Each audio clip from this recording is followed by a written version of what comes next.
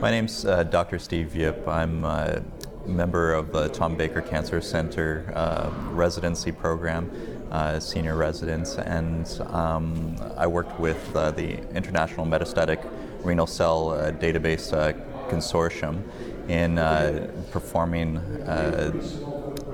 retrospective analysis on multiple centers throughout the world, looking at immuno-oncology agents and multiple lines of therapy. And we looked at those outcomes of those individuals. And what we found was we wanted to look at outcomes, and we also wanted to look at the IMDC risk stratification and whether that applied to this patient population. And while we have clinical trial data in this realm, we lack real-world data, and we also lack those data in the later lines.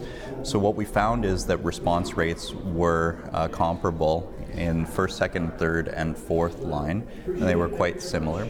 And while some of our data in the overall survival realm are still pending and are premature and will be updated, we did find that the International Metastatic Database Consortium risk stratification stratified patients into prognostic criteria, low risk, intermediate risk, and high risk quite effectively and appropriately.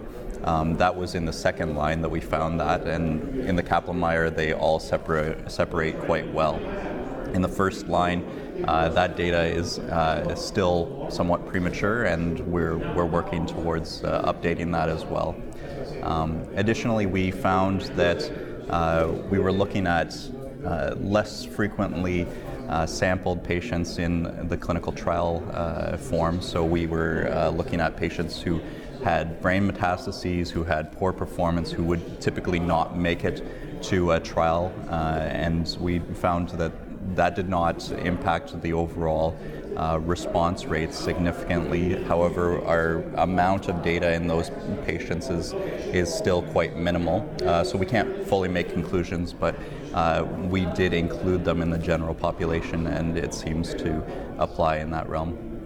Thank you very much.